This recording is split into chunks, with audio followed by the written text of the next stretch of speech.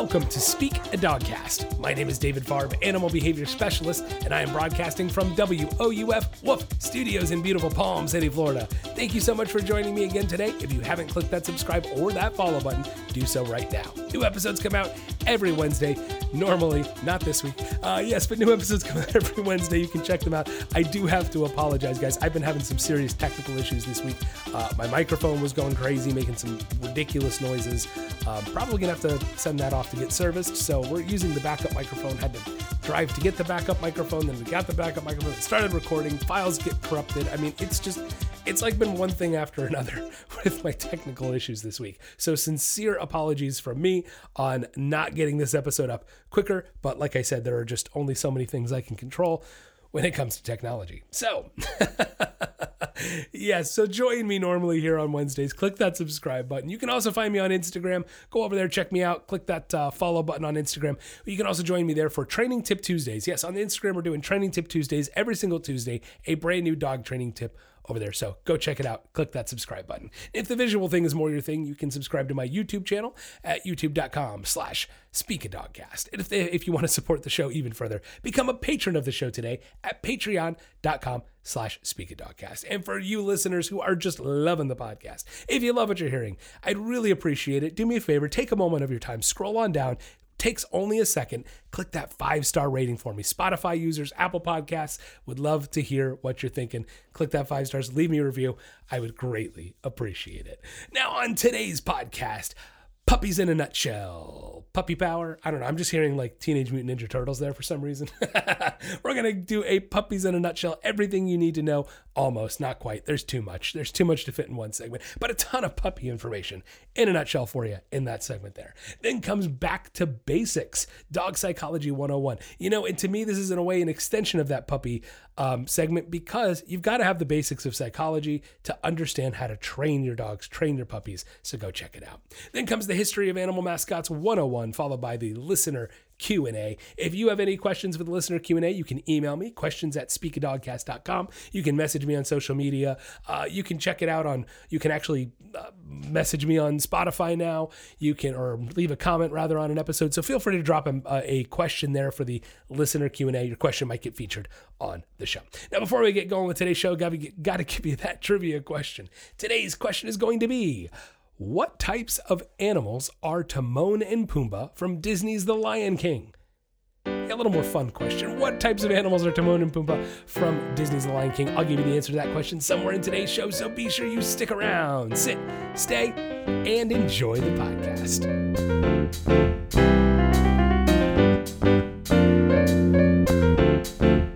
Next on Speak a Dogcast, puppies in a nutshell. Puppy power. Oh, that's a turtle shell. Sorry, got a little confused there. All right, puppies in a nutshell. You ready for this? Hang on for it. We're going to try to go through most of the basic things you need to know about having a puppy as fast as we can. Puppies in a nutshell. You ready for it? I am. Housebreaking. That's the first thing we got to talk about, of course, because everybody wants to know how to housebreak your puppy. Guys, the first thing you need to know is you need to be leashing up your puppy when you take them outside. Do not leave them to their own devices. Do not leave them to their own accord. That is a big mistake. They'll get distracted. They're puppies. They don't know to be focused. They don't know what you want from them. They don't know they're supposed to go outside. It's not a natural thing for them to know to hold it inside versus outside. It's a taught, learned behavior. So let's get into it. Make sure you leash them up. Make sure you're taking them out doing a nice little figure 8 motion. You can say the word go pee. No problem with that as long as you're doing it consistently the same way and you're not saying it too much too often. I like to say one go pee and give them a good 30 seconds at least before you say it again. Again, I like to create making them go in circle, maybe figure 8 motions to get them going into that pee mode, if you will. Okay. Then once they do go pee, might want to refrain from saying good boy, good girl right away because sometimes they get distracted and stop peeing. Instead, wait till they're done peeing, say good boy, good girl, and immediately give them a treat. Do not wait till you get back inside. You must give the treat right there to connect the dots for them. Immediately give them a treat, make a big deal, tell them good boy, tell them good girl, give them affection, make it a great thing that they went outside. The only reason your dog chooses to go outside versus inside is they get some form of reinforcement for it, whether it's just smelling and peeing on something and the food. We want to give them as much reinforcement as we can for going outside.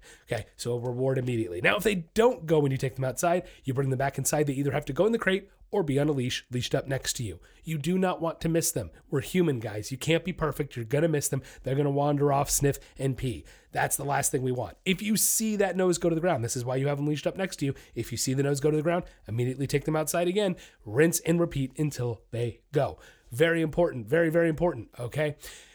Another thing I want to mention is don't take your dog out every 20 minutes. It's a big no-no, big mistake. It's one thing if they were supposed to go, you know they need to go, then sure, wait 20 minutes, take them out, try again. But if they just went, you don't need to take them out again in 20 minutes, guys. Big mistake. Your dog will never learn to hold it, and all you're doing is teaching your dog to go to the bathroom every 20 minutes.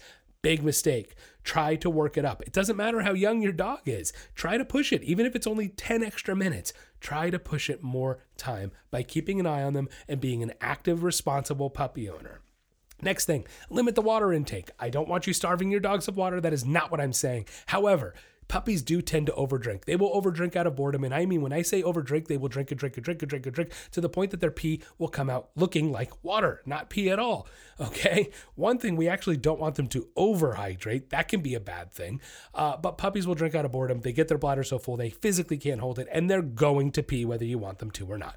So limiting water intake, knowing that they've had enough and knowing when the last time they had it. That's why we want to pull the water so they can't sneak more from you. Control your dog's water intake is more what I'm saying, not limit. Yes, we want to limit so they're not over drinking, but don't limit it to an unsafe level. Make sure your dog is getting enough water and that they're staying hydrated. It's just more important that you know to take it away so you know when the last time they had it. And of course, there will be accidents, guys. Puppies have accidents. It's a natural part of housebreaking. Please don't be overly angry at them. It's going to happen. I'm telling you now, your puppy is going to have accidents. It's inevitable. It will happen. Get over it. If you don't want it, don't get a puppy. All right.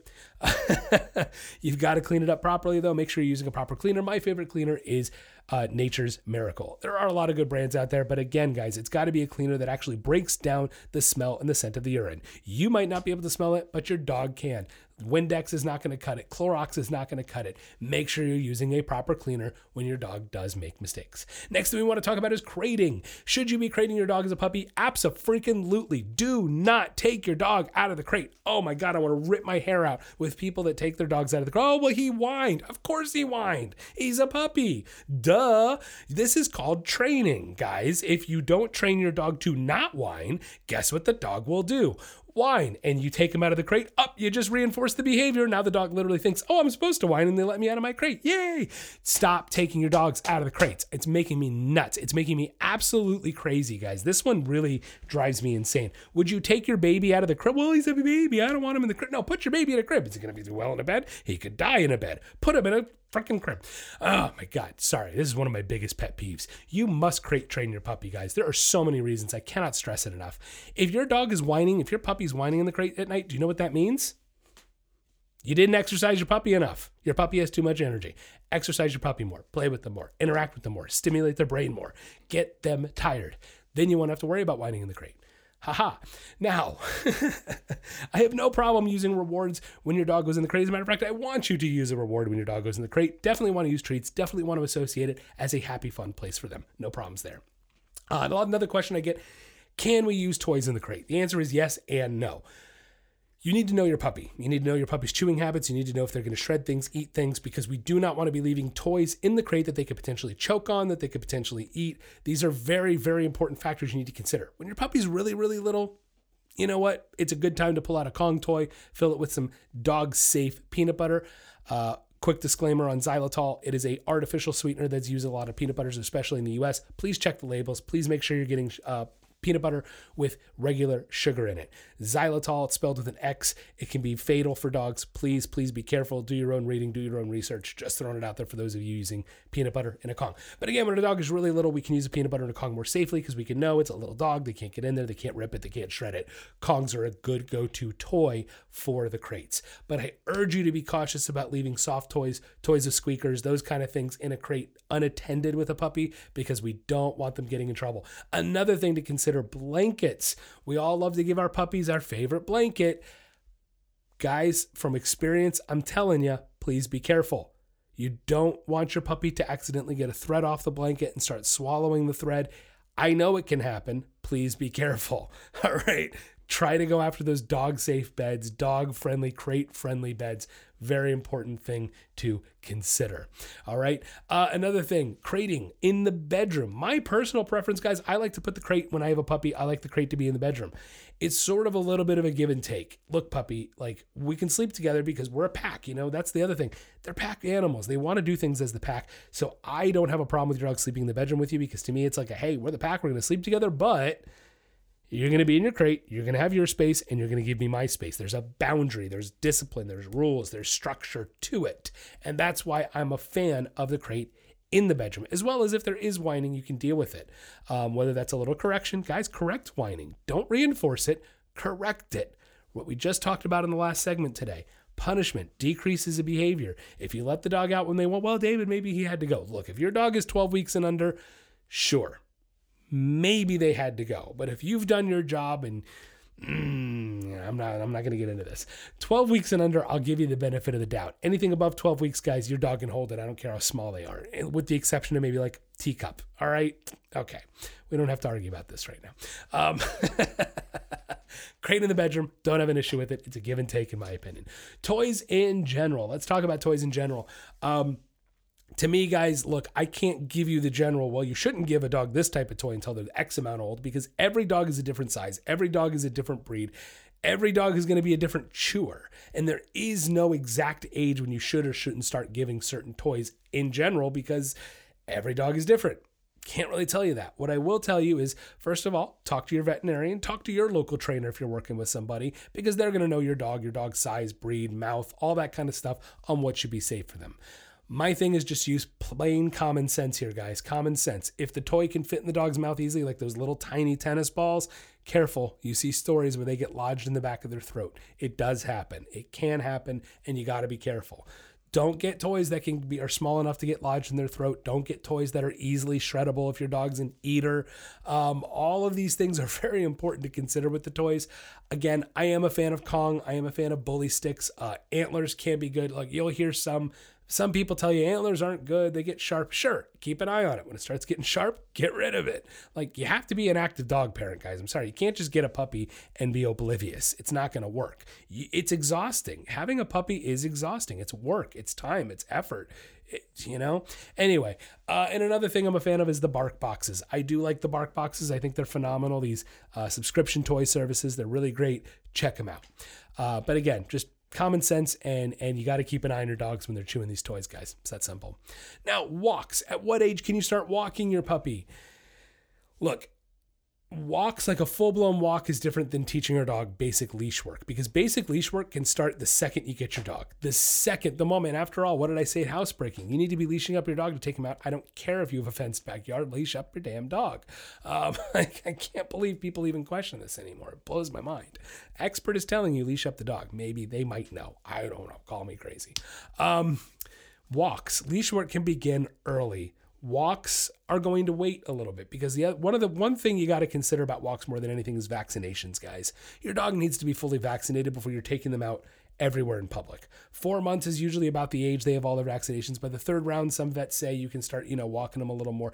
But it's something you have to take into consideration, that up until about 4 months, you really don't want to be walking them just everywhere. You don't want to be going to the dog park yet. You don't want to be doing certain things, because you need your dog to be protected. So let's consider that with the walks. With that said, guys, anywhere between 10 and 12 weeks old, we can start getting some really good leash work in, getting walks down. Riker, my little buddy back here, was walking phenomenally by 12, 13 weeks old, and we got him at 11 weeks. Within 2 weeks, I had him walking great. And he gave me some trouble at first. He did, and some dogs will, and that's just, he resisted a little and wasn't unsure. He had some we had to build some confidence with this dude a little bit. Now he's like incredibly confident. Anyway, so walks can start at 10 to 12 weeks. By 14, 16 weeks old, guys, you'd be surprised. Some of your puppies might be able to go for a full hour.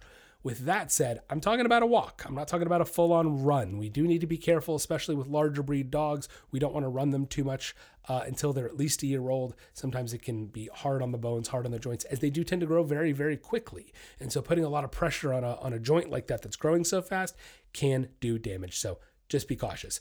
Now, how about what collars and leashes? Look, on a really little dog is one of my few exceptions for a harness. I still don't think you should really need a harness. I still think 99% of the time, even on little dogs, just get a regular old nylon collar and just be cautious and careful with it, guys. Certain breeds, certain sizes, of course, there's always exceptions. Don't get me wrong. But on the whole, a little nylon collar for a 10-week-old puppy going to do you just fine. All right. Riker was big enough that we could move him into a martingale collar by about 12, 13 weeks old. And he's not a big boy. He's only about 60 pounds full grown. He's not huge. And so even by 12 weeks, 13 weeks old, he was in a martingale collar. Guys, by 14 to 16 weeks, almost every single dog can be in a martingale collar. You heard me. You heard it right. My Chihuahua wears a martingale. Everybody can wear a martingale. All right. And a 6-foot nylon leash or a 6-foot leather leash is always my go-to. Stop using runaway leashes. Stop using extendable leashes. All you're doing is forfeiting control. I think they should be illegal. They're horrible. Cut it out. All right. And the harnesses, no harnesses. Guys, how many studies are being done now where they're actually finding, you ready for this? Harnesses are causing damage to dog shoulders because these front clip harnesses literally pull the dog's shoulders in. And if you use them at a young age, they have developmental problems in their skeletons. Seriously, no joke. I don't know why, I've been screaming it from the rooftops. So has every other professional in my field. Stop using harnesses on your dogs. It is not the right tool. I know, but David, every other dog has a harness on. Doesn't that mean it's the right tool? So because every Joe Schmo has a harness on, that makes it right? Guys, this is one of those times I'm begging you to listen to the professional.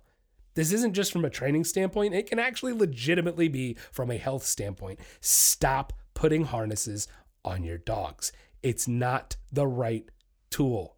Stop it. Ugh. Sorry to be mean, but man, I've had it. It's just driving me crazy. Okay, and the very last puppy thing. When does training start?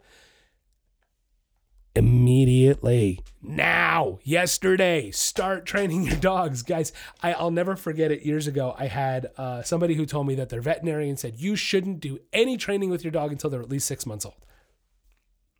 And my question to her is, I said, does your vet recommend you don't housebreak your dog? She looked at me and goes, what do you mean? I said, housebreaking is a form of training. It literally is conditioning 101. It is psychology 101. It is training. Training your dog to be housebroken is training. So your vet's telling me we shouldn't housebreak your dog until they're at least 6 months old? I gotta love the logic here. I mean, or the lack thereof. Guys, training starts immediately. It's just like a little kid, a tiny little kid at 1 year. I mean, it's amazing how just getting past baby, once there's an actual little human inside there, it's amazing how much kids take in and parents are oblivious to it. Well, he's 2. He does it. It's over his head. And I'm watching little Timmy just take it all in. You see the little wheels turning behind there. It's no different with your dogs, guys. Puppies are taking it in from day one. I don't care that your dog's only 8 weeks old. Train him a sit. Teach him a sit. Teach him a stay. Teach him to wait for his food. Teach him to wait from coming out of the crate instead of bolting out. These are all things. And again, I am bragging about my boy Riker back here, but I could also brag the same way about Penny Lane. I could also brag the same way about Colby Jack, about Violet, about all of my dogs that I raised from puppies. Guys, within 2 to 3 weeks, your dog should be, I don't care, 8 weeks old, okay, fine. 9 weeks, 10 by 10 weeks, guys. Your dog should be able to sit, not by 10 weeks. Starting at 10 weeks is when you can start this stuff without even a problem. Even 8 weeks, you'd be surprised. But 10 weeks is really realistically sit, stay, lie down, leave it, drop it. We can teach them to stop bolting out a front door, stop bolting out the crate, teach them to wait for their food, teach them to leave it command. This is a lot of things within a few weeks you could be teaching your dogs because people don't start training early enough. Now, amazingly, we're 16 minutes into the segment, and this was puppies in a nutshell. Y'all see the problem?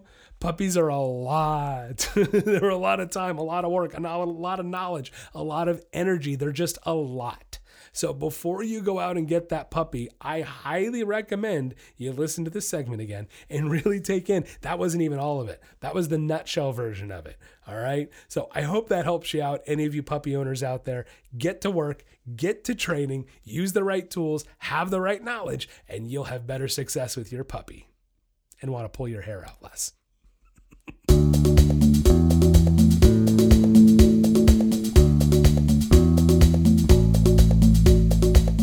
tired of your dog barking all the time? Or maybe you want them to stop jumping on people when they come over? Or does your dog take you for a walk instead of the other way around? Well, we can help.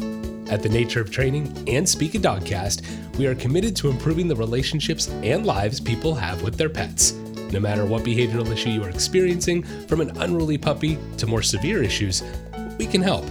Our virtual training programs are catered to you and your pet and create a training plan that gets results. For more information, you can check out our website at www.thenatureoftraining.com or find us on Facebook or Instagram at Speak a Dogcast.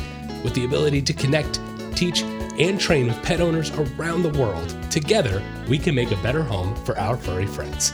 The Nature of Training and Speak a Dogcast, helping you achieve success with your pet.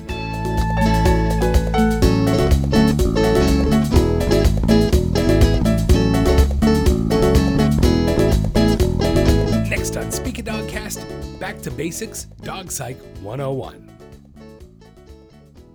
Yes, it's very important to have an understanding of this. I always reiterate it. Look, guys, the greats always practice the basics, no matter what it is, no matter whether it be sports or even basic scientific research. The greats always practice the basics, because without the basics, you can't have building blocks from there to get to greatness. It's just that simple.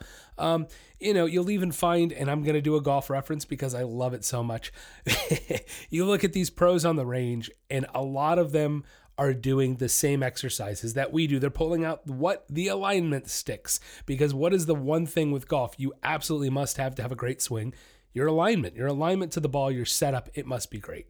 And in order to have your setup be great, your alignment be great, you have to practice it. It's pretty simple. And even the greats, even the pros, even the elites, they still go back on the range day of a tournament and they pull out the alignment stick, lie it down, and work on their alignment. It's something so incredible. Basketball, same thing. You got to go back to free throws. I was an Orlando Magic fan back in the day with Shaquille O'Neal. I wish he had practiced it more. Clearly he didn't. He was great at a lot of other things, and he definitely practiced those things. Free throws, I'll never forget. I think it was like a couple seasons in, he actually did practice in the offseason, and he got so much better, and the crowd just went nuts every time he made a free throw. It was hilarious. Anyway, but it goes to prove the point even more. You got to practice the basics. And so this recurring segment of Back to Basics, and we talk about a lot of the very important details, the important basics of dog training. This is it, guys. Like next to the walk and almost before the walk, because you can't have a true understanding of what the walk is without dog psychology, without an understanding of how a dog learns, how a dog thinks, and for that matter, how every animal on this planet thinks. I remember sitting in AP psychology class in high school. Mr. Harsh, loved the guy. God, he was an amazing teacher. He retired, probably almost like 8 years ago now. This guy worked 40-something years in education, never called in sick once, never missed a day, not one single time in his entire teaching career. He has inspired, I don't even know, I can just think of a handful of people off the top of my head from high school that went into the psychology field because of this guy. I'm one of them even. That's why he's the first spark that really made me have an interest in psychology. And what I remember, what I'm taking, again, long story short, what I'm taking away from this, from his class and from things he said, was how things tick. How we all tick, and how everything on this planet ticks the same way. Tick, tock, tick, tock. We all do. And it's funny, even think about like the ticking and talking of a clock. It is a yin and a yang, an ebb and a flow. We have day, we have night. We have good, we have bad. And that is where psychology actually begins. It begins with a little bit of the hippy dippy, if you will. But the funny thing is, people think of this yin and yang and peace, man. Everybody thinks of these things as such philosophical, emotional things, when in reality, they are very much based in science. Again, we have morning, we have night. Do we not have science to explain the sun rising and the moon setting? The moon rises too. Sorry, sun setting, moon rising. We have science to back it up. And so there is a science to this yin and yang of psychology, of learning, of creation, of destruction, of waking up, of going to sleep, of reinforcement and punishment. There it is. There's the connection. See, I did it. Like, David, you're talking about all this other crazy stuff. No, it all interrelates, guys. And that's the point. Right there, there it is. we have reinforcement, we have punishment. This is where we begin today. Dog Psychology 101. It starts with Psychology 101. Every animal on this planet, every single one, I don't care what it looks like, what it sounds like, what it breathes like, what it eats, doesn't matter. Every animal on this planet learns and takes information in the exact same way. Behavior is either going to be reinforced, strengthened, and increase, or it's going to be punished, weakened, and decrease. It's that simple. It's that simple. 14 years ago, I married my wife, by the way, a little over. Happy anniversary, Jen.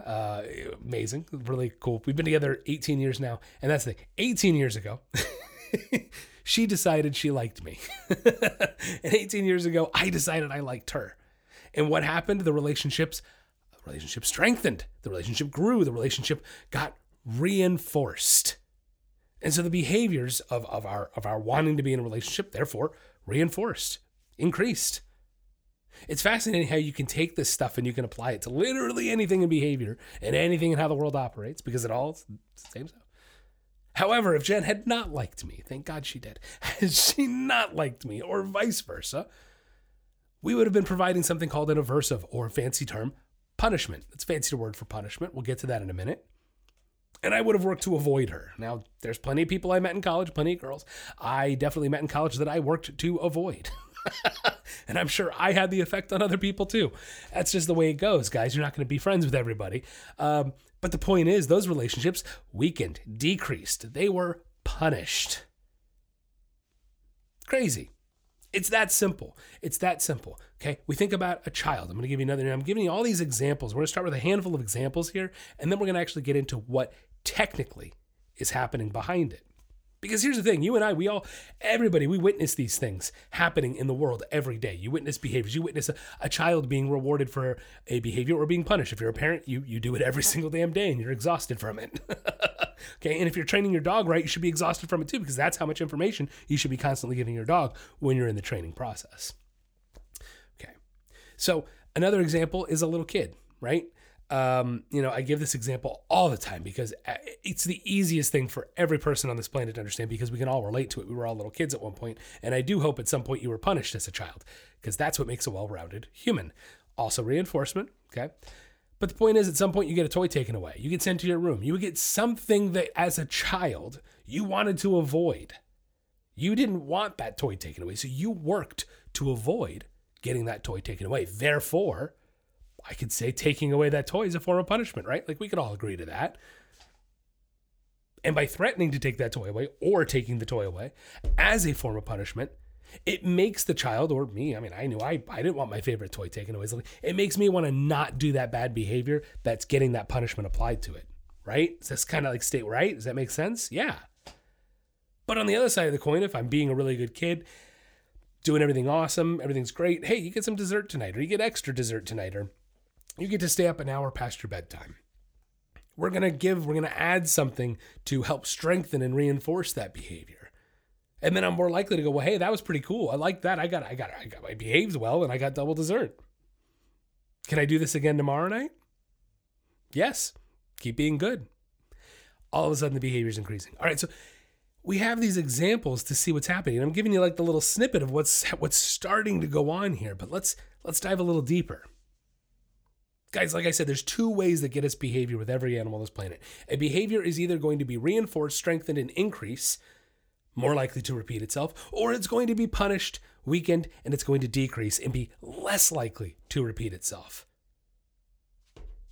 An owl that's learning to fly, a little baby owl, a little owlet, still got some of the little down feathers, still figuring out how to, we got most of the adult feathers coming in. We're going to try to fly. What happens? Shoo, boop, they fall on the ground. Now, I don't know about you, but I don't want to fly out of a nest and fall on the ground. Do you? No. So what ends up happening? Well, the owl either figures it out or gets eaten, dies, doesn't make it. I know. Oh, David, I didn't do that. That's Mother Nature, guys. I didn't dictate this. This is how this stuff works. So the owl is either going to be reinforced and strengthened for flying and learning to fly and survival of the fittest, or it's not, and it's going to weaken and decrease and be punished for that behavior. David, it was instinct. It wasn't try. I know, but that's how it works. Punishment, reinforcement. It's going on all the time, all around us. Right? So reinforcement strengthens and increases behavior. Punishment weakens and decreases behavior. So how do we start taking this and applying it to our dog? Let's get to it. You all already know the reinforcement side like really well, okay? Like, come on. Everybody's good at reinforcing behavior. We're all good at it. We're good at indulging ourselves too. Like, well, let's see, I did half of my work. I'm going to have a chocolate bar. You know, come on, the things we convince ourselves, right? We're really good at that. What we're not so good at is reinforcing the correct behaviors, the truly desirable behaviors that we're looking for. And especially this is the case when it comes to our dogs. So what I'm really trying to hit home with today is understanding the difference between reinforcement and punishment and understanding how to utilize it for your dog. Okay, we're going to get a little deeper than that as we go, but okay. So simply put, guys, if your dog is doing a behavior you don't like, you have to give them a reason to stop doing that behavior or they're going to continue doing it. It really is that simple. I hear it look, oftentimes my job is just teaching somebody, I hate to say it, oftentimes my job is just teaching somebody to put a leash on a dog and make a correction and then reinforce the behavior when it stops. Because most people aren't willing to just put a leash on a dog and correct them or give them a touch correction, or for that matter, just tell them no. I'm serious. You would be shocked how many people, I literally on a consultation, I'll go, well, have you ever told the dog no? And they go, well, yeah. I'll go, no, Fluffy, no. As if the dog understands. No, it needs to be a no. It needs to be a sharp. It needs to be a reason for them to go, I don't want to do that again. I'm not saying be angry. I'm not saying be mean. I'm simply saying let's look at the definition of punishment for a second, because I know punishment is a very misunderstood word. It's a very misunderstood word. Here's the thing, guys. Punishment by definition doesn't have to actually be anything physical. Punishment by definition is anything an animal works to avoid. Right? There's certain people we work to avoid, and there's a reason why you work to avoid them. Right? So therefore, punishment, right? They're punishing you wanting to interact with them. Okay? Because it's decreasing your want to interact with them. Okay? The thing with punishment, anything an animal works to avoid, the thing with punishment is going to be different animal to animal, species to species, and individual to individual. So what I view as a form of punishment, you might not. Some repeat offenders that keep going back to prison clearly don't seem to want to avoid prison very much, and they keep going back there. So therefore, prison's not really much of a form of punishment for certain people, unfortunately. Right? This is the same could be said for our dogs. I hear it a lot where, oh, David, the dog will jump on me, and I've been told to just ignore the behavior. Guys, I've met dogs who will annoy the crap out of you for 3 hours straight and not stop, whether you've turned your back to them or not. Because turning your back is not enough of a reason for them to want to avoid jumping all over you. It's that simple. You see what I'm saying? It's that simple. It's not enough of a reason for them to want to work to avoid it. So therefore, what are they going to do? Keep jumping all over you, because to them, they're getting something out of it. They get something out of it. Otherwise, they wouldn't keep doing it. So let's talk about that. Reinforcement, right? The only reason any animal on this planet, you, me, I, dog, cat, bird, fish, the only reason any animal on this planet repeats a behavior is because they get reinforced for it. That's it. There it is. I said it. So if we don't spend time reinforcing behaviors and strengthening behaviors, they're going to be a lot less likely to repeat themselves. So while I sit here and I do talk about punishment, guys, it is equally, if not more important, to reinforce and strengthen behaviors you do like. And that's where a lot of people also miss out. Once I do teach them to punish, it's like, shh, no. They tell the dog no, the dog stops, and they ignore the dog. It's like, no, guys, the dog stopped. Tell him good boy. Like, strengthen that.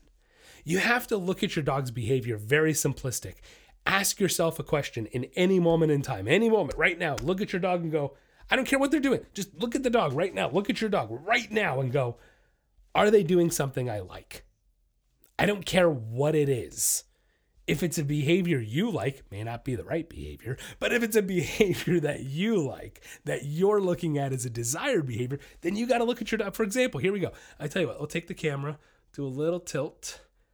There's Riker. Look at him all curled up. He's got a blanket on him. He's tucked in. I mean, seriously, how freaking cute is my dog? But right now he's being good. He's laying asleep, being a good boy. He's probably still well. He actually is kind of asleep. So I don't want to wake him up, maybe. But I would say, good boy, Riker. That's a good boy. I want to reinforce and strengthen that behavior of him being chill, relaxing, napping, and comfortable. David, so what? Your dog's napping. Don't say so what to that. That's the point right there. Don't be complacent to good behaviors, to great behaviors, to desired behaviors. Look at your dog. Is your dog just laying there being a good boy? Tell him, good boy, and that's it, and move on. Good boy, move on. Find behaviors that you'll find desirable and strengthen and reinforce them. It's following the rules of psychology. And if we don't follow these rules, punishment and reinforcement, if we don't utilize both, we're going to be in trouble. It's that simple. Ask yourself, people who give too much affection to their dogs, do they have a balanced relationship? Does their dog listen to them, or does their dog have issues?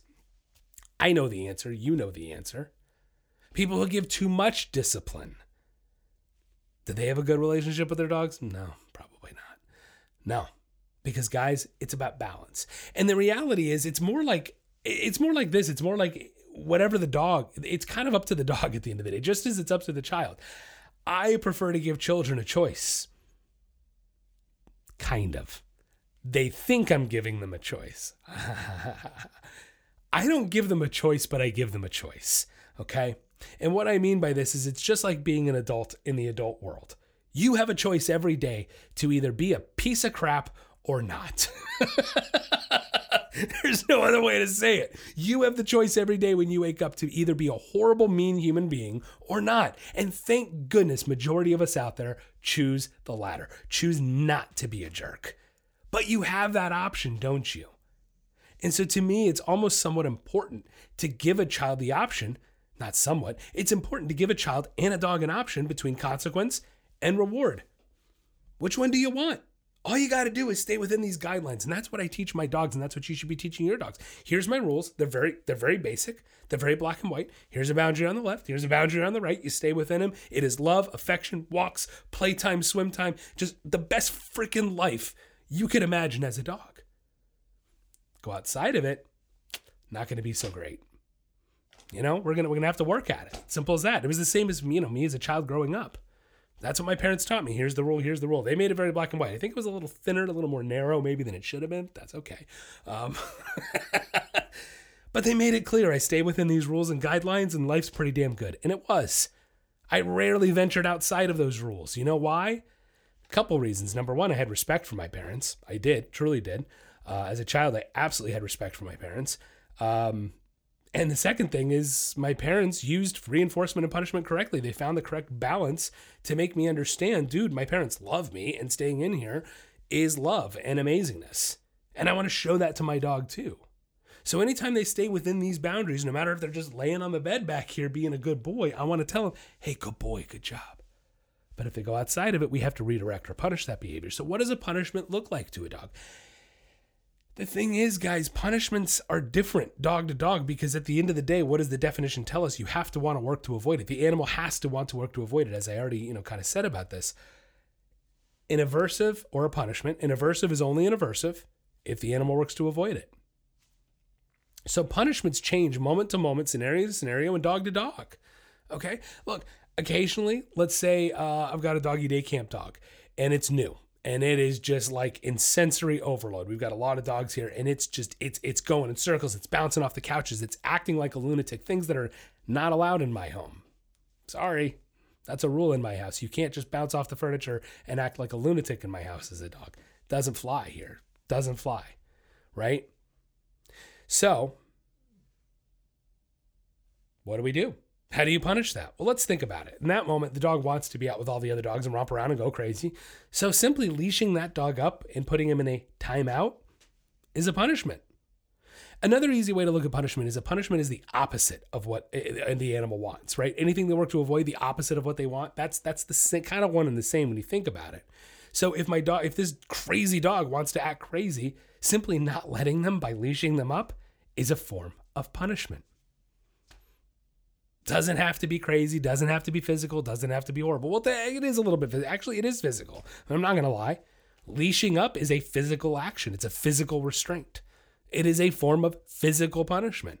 But am I actually doing anything? Am I correcting them? Am I using them? No, I don't have to. Might need a few redirections, sure, but may not even have to correct them in that moment. Now, there's nothing wrong with healthy collar corrections, but we're not going to get too much into that today. But for this sole intent and purpose, I'm going to leash the dog up. And if they calm down for a minute or two on the leash, I'm going to unleash them again. They start acting like a lunatic again. Guess what I'm going to do? I'm going to leash them up again. What's happening here, guys, is we're actually reinforcing and punishing a behavior.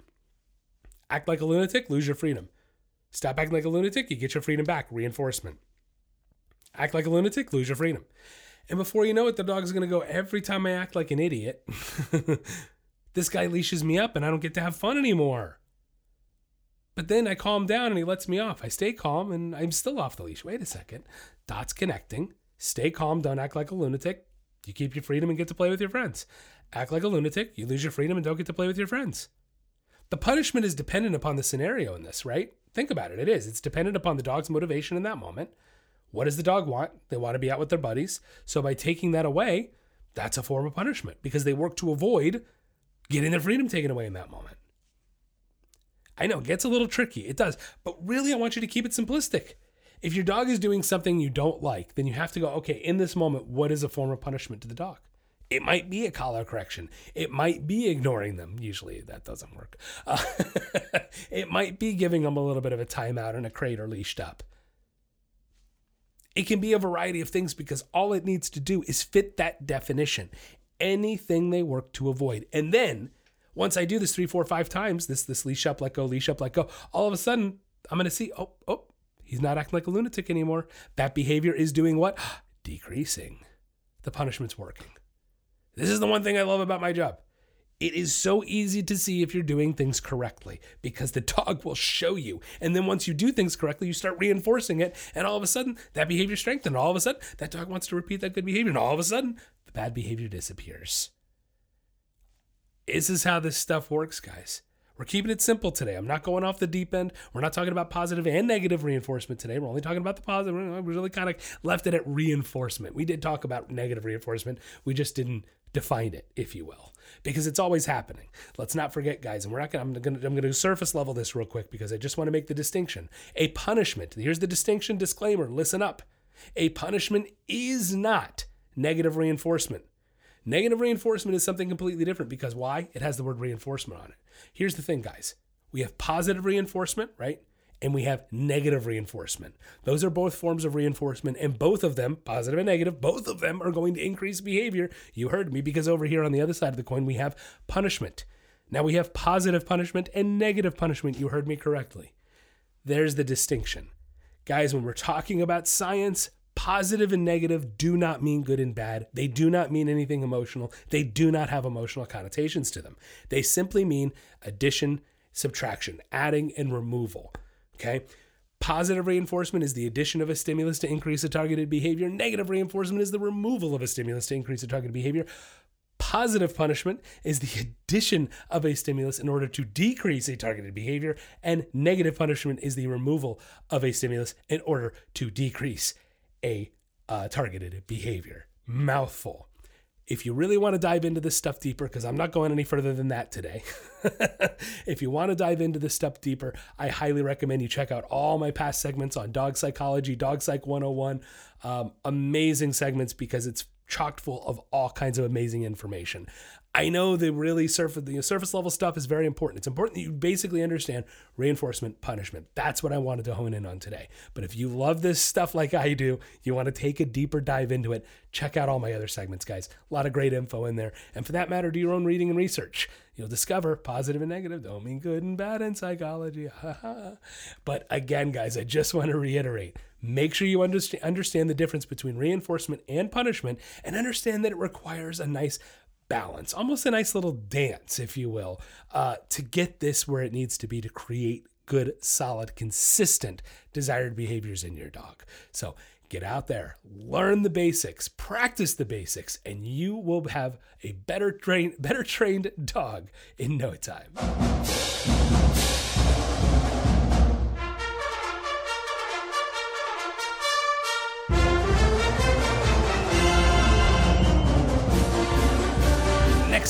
Dogcast, it's the History of Animal Mascots 101. Today, we'll be talking about Virginia Tech.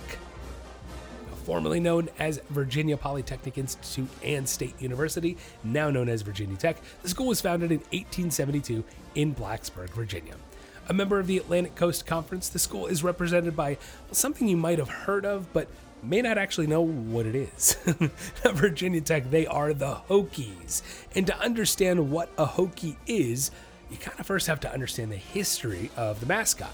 Now, technically, the school actually operates under two names, the Hokies, and the original name given to the school, the Gobblers. Now, the name started being used around the turn of the century, and there are a few interpretations of where the name came from.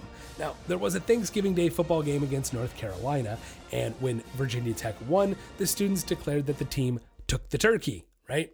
And now another possibility, right? Gobbler's turkey. Okay. Another possibility has to do with the eating habits of the football team. Whatever the story might be, in the late 1970s, then football coach Bill Dooley, he didn't like the gobbler image being attached to his football team gobbling down food. So he attempted to do away with any association with it and focused on the team being referred, well, to the Hokies instead. Now, the Hokie reference had actually been used by the school since the late 1890s. Now, because there was a cheer, right? There was a cheer. And this cheer was said, Hokie, Hokie, Hokie, high techs. That was a part of the cheer. Now, the word Hokie, of course, it had no meaning. It was just something that kind of stuck with the cheer, and the students really rolled with it. So it was intertwined with the mascots over the years, and finally there was a development of the Hokie bird mascot. Yes. Now, even in the 1920s and 1930s, there were actually live turkeys for a little while used as mascots, while still retaining references to being called the Hokies. So again, gobblers, Hokies, it started becoming intertwined well before the 1970s. Now, the Hokie bird mascot was actually created in 1981 and has maintained its current appearance since 1987. So the Hokie bird, it's not a real bird. It is meant to be a turkey, but it is the school's version of a turkey, the Hokie bird. Now, like many universities, the person adorning the Hokie bird costume remains a mystery until graduation. Now, I really love this. The seniors only reveal their true Hokie bird status at graduation, where they wear the Hokie bird feet for the commencement ceremony.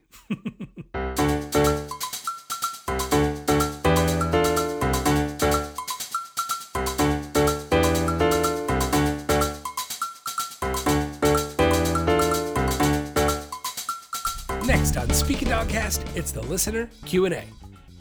The first question today comes from Frank from Carrollton, Texas. Frank says, I caress my dog often while I'm watching TV. However, when she hears a noise from outside the front door, she shifts her focus onto that, which causes her to sometimes growl. What can I do to get her to ignore all the noises coming from outside? Currently, I immediately stop caressing her, and then she looks at me, possibly wondering why'd you stop, and then I continue when she stops focusing on the front door. Is this okay, or what is a better way? Frank, great question. Appreciate the question. You're on the right track. You really are. You're on the right track here. You're doing the right thing. You can kind of, like, if it's a growl and it's not like a full-blown bark, and obviously you told me she's not jumping off the couch, anything like that, I would kind of try to keep going the route you're going. Don't make it too big of a deal. You don't want to make it a big deal, and you're doing that. I love it, because you just stop petting her. That's perfect. You could take it up a notch with some treats, maybe, depending upon your setup, if you can keep them on like a table or a counter or something nearby. If you want to keep a treat pouch strapped to you, that's cool too.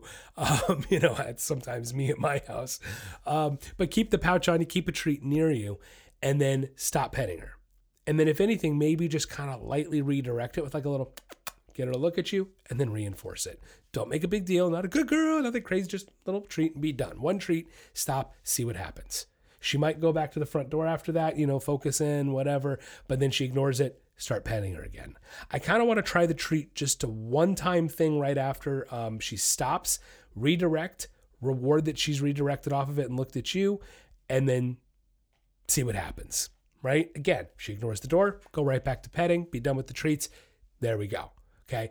The route I really want you to take is to try to increase the amount of reinforcement once she does stop. And I'm going to talk about when she does stop. We'll come back. We'll circle back to that in a second. But I want to increase the amount of reinforcement once she does give up on it. That way she's getting more for it, and she's more likely to not want to growl in the future. Okay. Now, circling back, When she does stop growling, what I'm ideally looking for is for her to give up on the door. If she's still kind of like looking at the door, you know what I mean? Still kind of interested, I don't want to reward that. I may redirect it, get her to look at me, hold the focus for like 10 seconds, see if I can keep it for 10 seconds. And if she holds it, then reward it. You know what I mean? I don't necessarily want to be rewarding right after her looking at the door, turn, get a treat. I don't want to associate it's looking at the door that gets the food. I want it to be looking up at you, relaxing, ignoring the door. That's why it's got to be like 10 seconds of keeping that focus. So I just kind of want to make that little distinction. If I don't want to reward her focusing on the door, I want her to reward her giving up on the door and focusing on you instead. Okay, so try the treat, see what happens. If you feel like it maybe is accelerating it, take the treat away and go back to what you were doing. This is where sometimes you got to experiment with training a little bit. Take up the reinforcement, see if it helps. Hopefully it does. Usually it does. Sometimes it might go back. No big deal. We go back to the old way. Okay, so play with it a little bit, see what happens, and let me know how it goes. Next question. This comes from Mika from Miami, Florida. Mika says, my dog does not like cars going by. I just rescued her about a month ago, and the rescue warned me about the behavior. They were nice enough to give 2 free training sessions with the trainer that they use, but I don't really know that it's helping. Any tips would be great. Okay, Mika, thank you for the question. First thing I'm going to tell you right here is I'm just going to say 2 sessions is maybe enough to see some progress, but something like that where maybe they're going after the cars, I'm guessing it means like on leash. Your dog's probably going after the cars. 2 sessions may not be enough time. You know, I know it's the free sessions. I get it. Like you want the free sessions, you don't have to pay more. I understand. But sometimes this can take a little time. So if you haven't used both sessions yet, what I would recommend is if you've only done 1 session, try to continue doing what the trainer told you to do for a couple weeks. Again, could be wrong information. I could be off base here. I don't know because I don't know what they told you. But try to practice with the information they gave you for like 2 weeks. If you really feel like you're not seeing any progress in 2 weeks, bring the trainer back and try to work through it, see what happens, and then give it another 2 to 3 weeks after that second session. The point is, I don't want you to rush into immediately thinking it may not be helping because it may just need some time. Something like going after a car tends to be a little more of a severe behavior that requires a little more patience and a little more work. Now, maybe this trainer's crap. Maybe they are. And if that's the case, then hey, look, the thing you really need to do is you got to redirect the focus. Okay. Look, the first thing I'm going to tell you is I always, this is always my starting block. It may not be the end all be all, but my kissy noise exercise, redirecting focus to your dog. And this again, I should mention before you ever go for the walk, you're in the house, no distractions, no cars going by. You want to start with the kissy noise exercise. You kiss, treat up to the chin, get the eye contact and lock it, hold it for a few seconds. Good boy. Is it a good boy? I don't even know. My dog does not like cars. No, it doesn't say boy, girl. Okay. Lock the eye contact. Good boy, good girl. And then reward. The whole point is I want to take that treat, use the scent of it to bring the focus up to make eye contact and reward it. Treat up to the chin, eye contact, reward it. Kissy noise, treat up to the chin, eye contact. Okay. And the whole idea is if you do this enough times, you repeat it enough at the house, take it outside, you can try to redirect your dog away from the cars. Look, it may take corrections. I mean, I'm just being honest. You may need to correct this behavior with a proper collar and making a proper correction. Again, I want you to do it right, so hopefully this trainer is giving you the proper advice. My recommendation would be a martingale collar. Start there if you're not using one already. If you're using a harness, get rid of it. It's never going to work. You're never going to redirect your dog's focus away from these cars in a harness. I'm just telling you now. Look, I can't just exactly tell you how to make these corrections, to be honest, because it really depends. It depends on the scenario, the situation, and what's really happening in that moment. So again, try to wait it out a little more. Try to practice a few more weeks of what this trainer, the information they're giving you, really try to hone in, really try to practice every day. If you really feel like in a few weeks you're not getting anywhere, then yeah, maybe you need to hire somebody else or try something different, right? So I kind of hope that helps, but again, without seeing it, I can only really give you so much info, but good luck to you, Mika, and I hope that helps out. Let me know how it goes. The answer to today's trivia question, what types of animals are Timon and Pumbaa from Disney's The Lion King? They're a meerkat and a warthog. Yes, Timon's the meerkat, and Pumbaa, he's the warthog. That's going to wrap up the podcast today. Thank you so much for listening in. If you haven't clicked that subscribe or that follow button, do so right now. New episodes come out every Wednesday, and you're going to want to check them out. You can follow me on Instagram at Dogcast and join me there every Tuesday for Training Tip Tuesdays. Subscribe to my YouTube channel at youtube.com/SpeakingDogcast. Become a patron of the show today at patreon.com/SpeakingDogcast. And if you love what you're hearing, do me a favor, scroll down, give me that 5-star rating, or leave me a review. I want to thank my patrons, my pup supporters, supporter Regula Wright, and my dog friend Maureen Crossan. Have a wonderful week, and don't forget to get out there and walk your dog.